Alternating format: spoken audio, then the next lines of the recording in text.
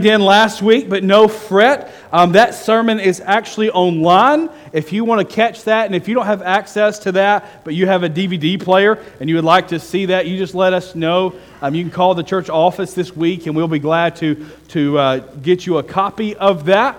And I preached, and there was a room all empty, nobody but me. So I had zero amens. I had zero interaction. It was just me and a computer screen, so it's kind of awkward. So I'm really happy that I'm going to get some verbal and nonverbal responses back from you. I got home, and Katie was like, well, how'd that go? And I was like, I don't know. Nobody said anything.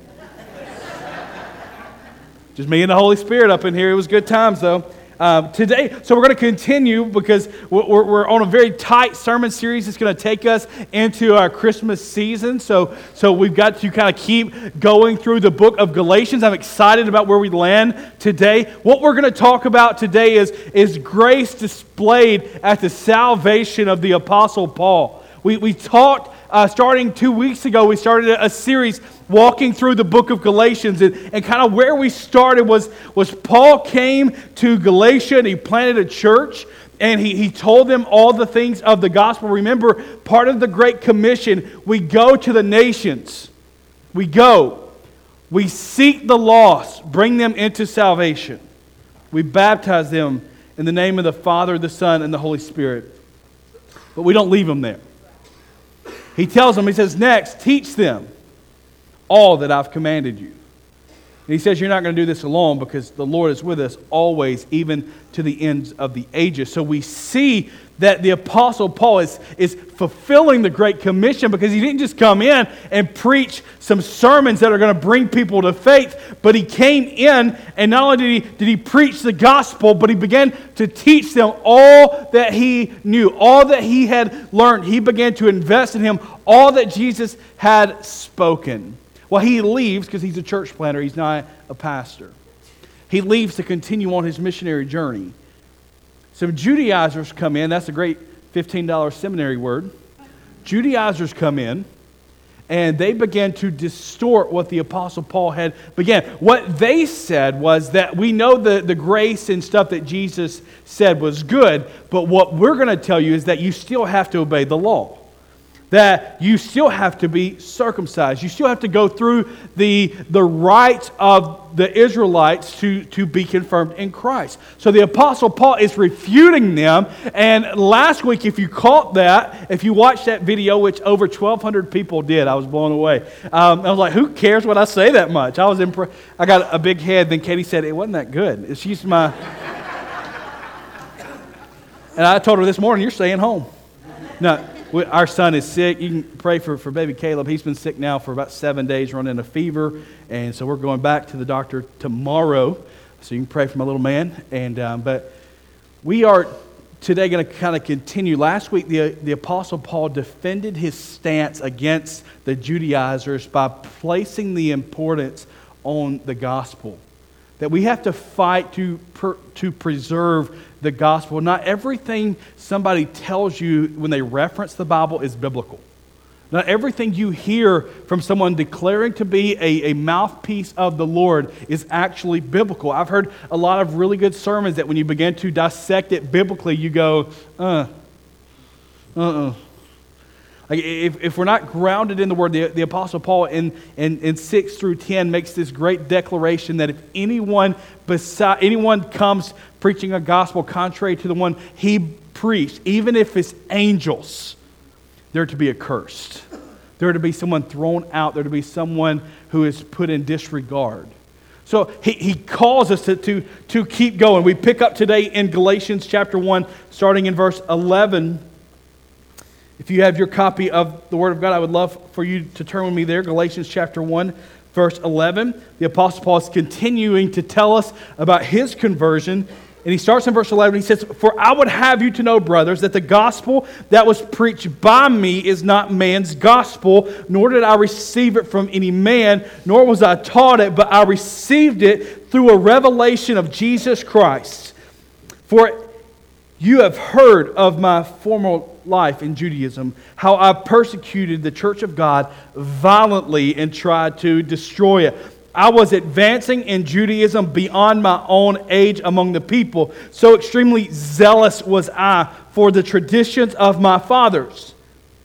But when He, whom had set me apart before I was born, who had called me by His grace, was pleased to reveal His Son to me in order that I might preach Him among the Gentiles, I did not immediately consult with anyone, nor did I go up to Jerusalem to those who were apostles before me. But I went away to Arabia and returned again to Damascus. Then after 3 years, I went up to Jerusalem to visit Cephas and remained with him for 15 days. I saw no one of the other apostles except James, the Lord's brother. And what I'm writing to you before God, I do not lie. Then I went into the regions of Syria and Cilicia, and I was still unknown in person, but to the churches of Judah that are in Christ, Judea in Christ, they only were hearing it said that he who used to persecute us is now preaching the faith he once tried to destroy, and they glorified God because of me. Father, we pray over your word today, knowing that there is power in your word. Father, we trust you today. We believe that you're able today. We believe that you're mighty today. We believe there's no one like you, that you're the chain breaker today, Father. You're the healer. You're the master. You're our Abba, Father. You are King of kings. You are Lord of lords. There's nobody like you, Father. So we are trusting that you are going to do something special in our time together. Use your word. Use me as a vessel, God. Remove anything of me that may be against you. Remove anything of me that may be counterintuitive to the gospel. Father, may I speak what thus say the Lord. We beg you for a word today. We ask it in the name of Christ. And all God's people said, Amen. Paul starts by showing us the importance of the gospel. Now remember, he just told us you defend the gospel. So then he transitions and he says, I want you to show the importance of it, and he begins to go, and what he wants us to see is that the gospel is the main thing. He's writing to the church in Galatia, and he wants them to know that the gospel is the main thing. He could have came in and started talking about church doctrine. He could have came in and started talking about all kinds of different things. But the Apostle Paul, who God did something so special in his life, so important in his life, he came in and he was wise beyond his years. He was trained beyond his years, but he wanted them to catch the gospel. My friends, if we don't catch the gospel, we miss the whole thing. We missed the whole thing. Evangelicals who can't communicate the gospel are dangerous. Evangelicals who cannot communicate the gospel, they're dangerous. I hear so many times, I ask a lot of people, in fact, I've asked several of you, hey, what's the gospel? And I'm often cringeworthiness comes over me when people begin to answer the question, because most of us don't know the gospel. The gospel that God sent forth His Son in man's flesh. He was completely perfect. He was completely holy. The incarnate God in the person of Jesus. He lived a perfect, holy life. He came to fix a sin problem that man had. Man's had that sin problem a long time. He came to fix that sin problem. He died the death that you should have died. He was dead. Jesus was dead. He didn't pass out. He was dead. He was dead. They put him in a grave, but he wasn't going to stay there because 3 days later he resurrected. And in the power of his resurrection, the life of the believer changed drastically. Now you and I have a bridge back to the Lord. Now you and I have a way back to the Lord. Jesus made a way when there was seemingly no way. He's now ascended to the Father, and He's making intercessory for you and for me. And I always say this because it's an important part of the gospel that people need to hear. He's coming back. He's coming back. So we stand there, and the Apostle Paul is telling them the important thing is Jesus. He started in Galatians 1 in the first 3 verses saying that the whole thing is about Jesus. You want to know the good news of life? It's Jesus. You want to know how to be set free? It's Jesus. You want to know how your life can make sense again? It's Jesus. He makes Jesus foundational, because for the New Testament church, Christ is the cornerstone. Without Him, we falter. Without Him, we fell. So he makes the main thing. What he begins to show the Galatians is that the gospel is bigger than he is. He came in and he tells them, he says, if anyone preaches a different gospel, let him be accursed. That word accursed in the Greek is a funny word. What the Apostle Paul is saying is that it's better for them to have a stone and a rope tied around their neck and thrown into the sea to drown and die than it is to preach a gospel contrary to the one that the Apostle Paul preached to the churches in Galatia. So he makes the gospel bigger than himself. He said, it's not about me. It's not about the intellect. He knew the Torah. He knew the law. He was wise beyond his years. And yet he is telling the church the gospel, the good news of Jesus is the greatest thing we have. It's bigger than me. It's bigger than you. The Apostle Paul wants us to see that the gospel is bigger than even ourselves. So even as someone who preaches the gospel, listen, I'm never bigger than my message. And it's not even my message, it's the Lord's message. I'm someone that the Lord has appointed, and I wasn't jumping up and down saying, here, Lord, me. I didn't have an Isaiah moment before the Lord. I was someone who was like, oh, you're calling me to ministry? Yeah, that doesn't pay enough. You sure, Lord? You sure?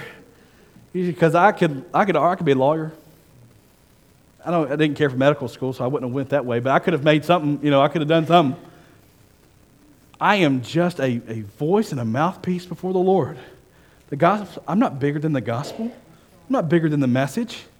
Can I just give you some helpful wisdom today? This is free, not even in my notes. If you ever put a pastor, anyone who has a microphone strapped to their face above the message of the gospel, that becomes idolatry. You're idolizing man above the Lord. And the Apostle Paul says the gospel is the main thing. The gospel is bigger. The gospel is the grandest thing that we have. It's what we hold to, is that Christ died for sinners so that we could be set free. Christ died and He took our place, and by His substitutionary atonement, that's another $15 seminary word. By His substitutionary atonement, you and I are set free. We have life. Anybody today experiencing life? No. Anybody up here, y'all got life today? They don't. They're struggling out there. So he wants us to see that. But then we begin to see the conversion of Paul, and Paul shares his former life. You and I have a story that's special. You and I have a story that's unique. No one else has my testimony. Do you know that? You don't have my testimony, and I don't have your testimony. Although they may sound similar, God redeemed us, but they're all uniquely different. The Apostle Paul begins to share about his former life, and you think you're something. The Apostle Paul was really something. I mean, this brother was Saul, and he was going around. He was advancing beyond his years. He was advancing beyond his days. The people that were around him, his age, were looking at him like, how come we're not like him? Like, how come he's so much better than us? This guy was on fire. He was going to be a huge, pivotal player in the judicial system, or in the Judaizers' world, and yet he counted it all lost. So he begins to tell us his story. He describes his conversion. He tells us that God stepped in. He starts in about verse 13. He tells us, he says, "For I did not receive it from any man, nor was it taught to me, but I received it through the revelation of Jesus." He said, "For you have heard of my former life in Judaism." He says, you know who I am. You know what I was about. You know my sinful mess. But notice that he says, former life. He says, you know my former life. The Apostle Paul puts distinction in who he is now and who he was. Because at salvation, the game changed for him. Jesus messed Saul's life up so much, he got a name change. Completely different. And he says, in my former life. So he describes what the Lord has done in him. He told his story. He described his conversion. And then he let his story prove itself. I love this. He lets his story prove itself. When you and I go out, listen, you may not have the New Testament memorized. You may not have the Romans Road memorized. When I was in student ministry many moons ago, it had hair. good hair. My favorite thing to see was a teenage girl who would accept Christ. Some teenage boys would catch it too, but it wasn't near as prominent. What I saw is that if I could teach a 13-year-old girl one verse, she didn't have to know how to exegete verbs. She didn't have to know the difference between the doxology and the Apostles' Creed. She didn't know any of that. She couldn't tell you those distinctions, but she could tell you John 3:16.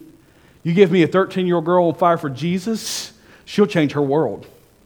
You give me somebody excited about what Christ is doing in their life, they'll change the world. They begin to tell their stories. You and I remember when I got saved, got saved on a Sunday, got back on the school bus Monday morning, and I'm sitting in the seat. I don't even know how to tell people. I was so lost, I didn't even know how to communicate how lost I was. Like, I wasn't church. I didn't have this background. I'm sitting on the school bus, and I remember so like it was yesterday. I'm sitting there, and the guy sits next to me. He's like, "What'd you do this weekend?" And I was like, "I went fishing and shot dove and got saved." And he said, "Saved?" He wasn't in church either. He said, "Saved from what?" I said, "I don't know." Preacher said I got saved. I was so lost, I didn't know what I was saved from. God led me to Jesus, told me about His grace. I was so convicted. I was so under judgment of the Lord, and yet He delivered me. So when we tell our story, which we need to do often, we tell our story, even if we can't articulate it in such a way that people would want to write it down and share it later. We tell our story. We describe the conversion. I told this guy, I was sitting next to his name was Jacob. I told Jacob, I said, I was in church. And we were talking, and we were in the 13th verse of "Come just as you are." And the preacher wasn't going to quit till I came just as I was. I mean, you talking about a long invitation. We were there a minute. The second service had just sat down in the parking lot. It was just a long thing. And I'm sitting there, and I'm about to rip that piece of wood right off that pew. I mean, the Lord had me under such conviction. I had super strength there. And I'm crying, I'm weeping, and I go down, and I tell the pastor, I mumble to him in tears. I was like, "I need to be saved." That's how it came out. And he led me through the plan of salvation, told me God had a plan for my life, and He wanted to redeem me. I didn't even know what that word meant. He said, "Do you want to accept Christ?" And all I knew was, yes, I want that. And I told Jacob sitting next to me. I said, he told me, I said, "I don't know it." But he said, "Yesterday I went from death to life." I told him that my life's different now. I told him, and I didn't know what that meant. I didn't own a Bible. I don't know what that means. But I know now I'm saved. We must tell our story. And then like the Apostle Paul, listen, the Apostle Paul wasn't always bragging about his story. Wasn't always bragging, although he told it often. But the Apostle Paul let his story prove his conversion. He let his story prove his conversion. His life was proof. His life was proof. Can I ask you this morning? You know where I'm going. Is there proof in your life that Christ has redeemed you? Is there proof? In a court of law, would you be found guilty of loving Jesus? There's proof. You can look in the epistles and you can see the Apostle Paul was a man. Now, God never said he was a man after His own heart, because that was David. But the Apostle Paul, he wouldn't quit. He kept pursuing righteousness, kept pursuing the Lord. He said, "If you kill me, I'm going to be with Him. If you leave me here, I'm going to preach the gospel." He kept going. He was a man among men in the system in which he worked, and God changed everything. On his Damascus Road experience, Jesus redeemed him, and then He disappears for 3 years. Jesus redeems him, and He disappears for 3 years. Notice what the Apostle Paul did when he disappeared. So Jesus comes into his life, and you remember, "Saul, Saul, why are you persecuting me?" He falls down. He can't see. He's got to go find Ananias, and all of it. And then he disappears. Scripture tells us he disappears for 3 years. The Apostle Paul resisted the spotlight. He resisted the spotlight. He didn't have to go out and be the front man. He didn't desire to go to Jerusalem and kick the door down on the synagogue and say, "I'm here, y'all circle around." He wanted to experience the fullness of God. He resisted running. He knew he had a special story. He knew he had something that needed to be told, but he resisted the spotlight because there were some things that had to happen in him. He desired education.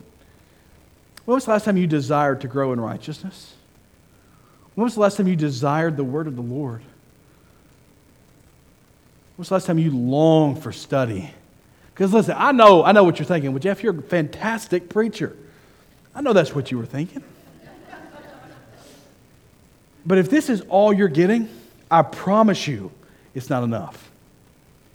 If this is the only Bible you hear, if this is the only message you hear, if this is the only study that you receive, then you're hungry. You're starving. You need to be educated. You need to grow in the disciplines of the Lord. He desired education because he wanted to be gospel-centered. When we get saved, we are now, the Scripture tells us that you and I are now entered into the ministry of the gospel of reconciliation, that you and I now play a pivotal role. The Apostle Paul didn't want to be half-cocked in his theology. He didn't want to be just shooting from the hip, hoping he hit something. He wanted to be gospel-centered because eternity is too long to be wrong. So he began to grow in the ways of the Lord. He began to be discipled. He wanted to be discipled. He wanted to know what Jesus said. Because this wasn't a guy that he naturally knew. Remember, he was against it. He was after stomping out the church, and so he had to go become gospel-centered so that his life would represent the Jesus that he was now following. He wanted to get prepared for the task. He wanted to be prepared for the task. The ministry of the gospel of reconciliation is a tough ministry. If you don't know this, I may pull some light back on some folks, but sometimes people are difficult. I know, it's shocking. Sometimes people are hard-nosed and hard-headed. Sometimes people bring opinions that are difficult to deal with, and sometimes ideologies are different. So the Apostle Paul disappears for 3 years to be prepared for the task. Pastor Ron, I remember the first sermon I ever preached. It wasn't much better than this one. It was so bad, that somebody had to get up after I sat down and explain what I just tried to say. Now, you're talking about feeling bad. When somebody has to get up and explain what you just mumbled through for 7 minutes and it should have taken 30, you're not in a good place. When God calls you, He's going to prepare training for you. Some of you guys called to serve in the church, and you need to be trained through that. We've got avenues we'd love to serve with you. Some of you guys called to ministry, and there's great seminaries all across our country that now, thanks to the internet, you can, one click away, you're there. We've got extensions. We've got classes in Birmingham. We've got seminaries in Birmingham. I mean, we've made the gospel accessible for training. The Apostle Paul went and was preparing himself for the task that he knew God had before him. And lastly, he allows us to see kind of the inner workings of who he is. He allows us to see the change in his life. When you get down to the bottom section of our passage in verse 16, he says, "And after 3 years I went to Jerusalem to visit Cephas and remained with him for 15 days. Cephas is there. If you're with somebody 15 days, he's confirming what the Apostle Paul has in his life. He says, "But I saw no other apostles except for James, the Lord's brother." He says, "In what I'm writing to you is before the Lord. I do not lie.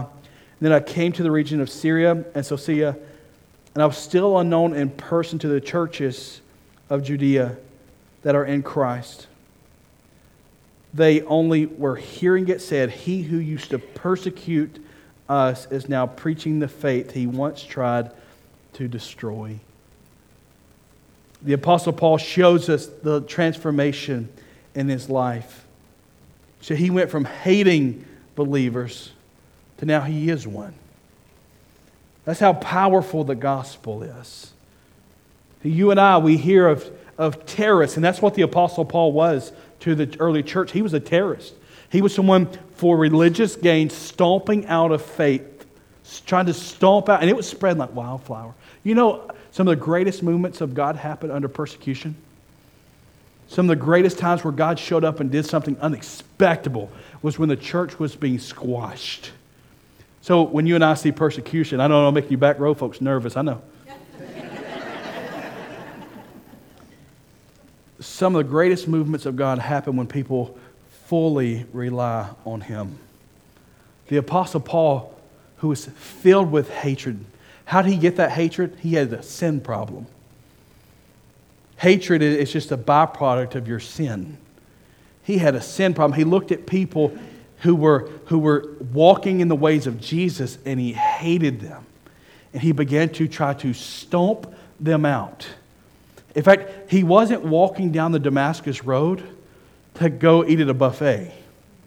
He was on mission to go destroy the churches.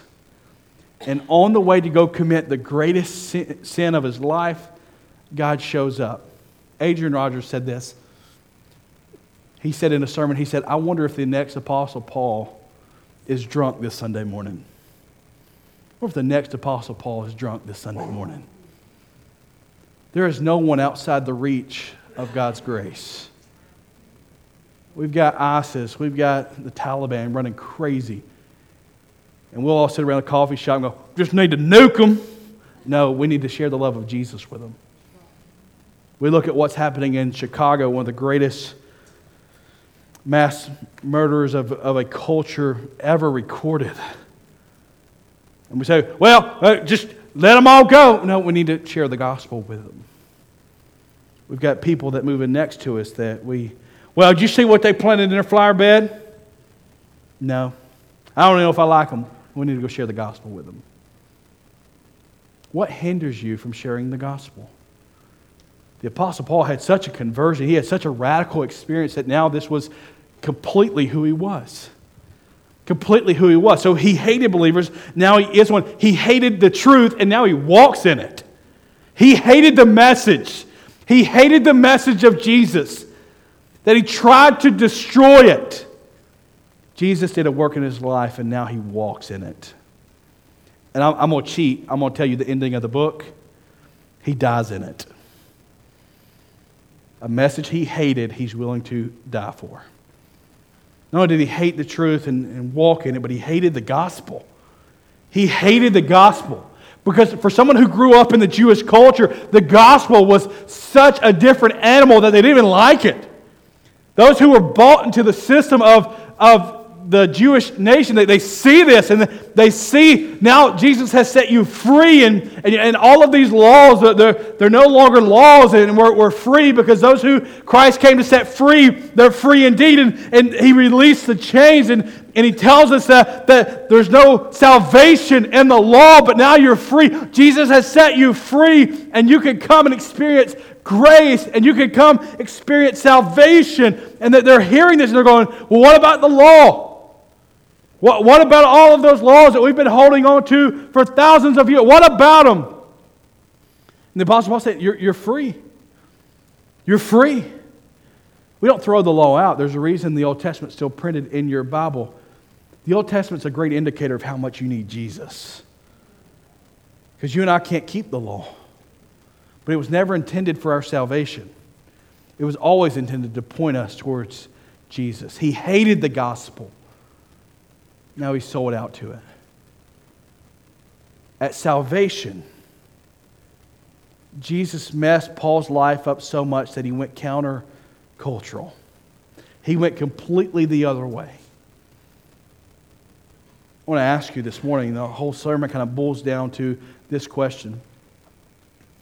When Paul came to Jesus, there was a drastic change in his life. Is that change in you? Is that change in you? One of the hardest things to do in pastoring a church in the South is to get people to realize that Jesus wants to be the Lord of their life every day, not just Sunday. Has there been a gospel change in your life? Do you have the story, I was dead in my trespasses, but now I'm alive in Christ? Have you been set free? Our musicians are going to make their way back up. We're going to enter into a time of invitation this morning.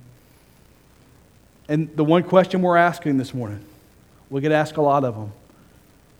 Has that change come to your life? Are you seeing that Christ is Lord? Have you surrendered all that Jesus may be Lord of your life?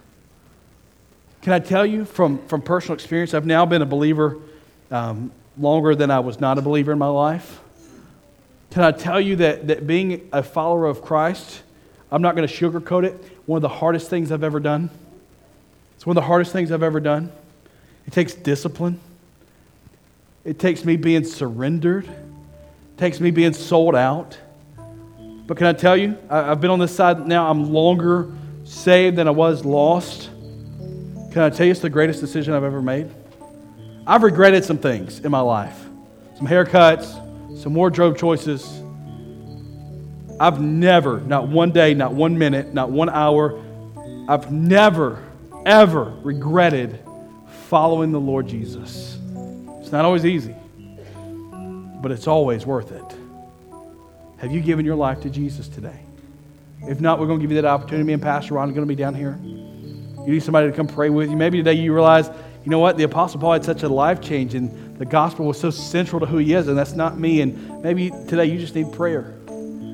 That God would restore to you the joy of your salvation, that you'll take steps to work in the disciplines of the Lord. Maybe you've got sin issues that are holding you back. Jesus is still the chain breaker. He's still the one that can release you from bondage in your repentance. So whatever you need to do today, join our church, come for salvation, whatever God places on you, this is for you. You stand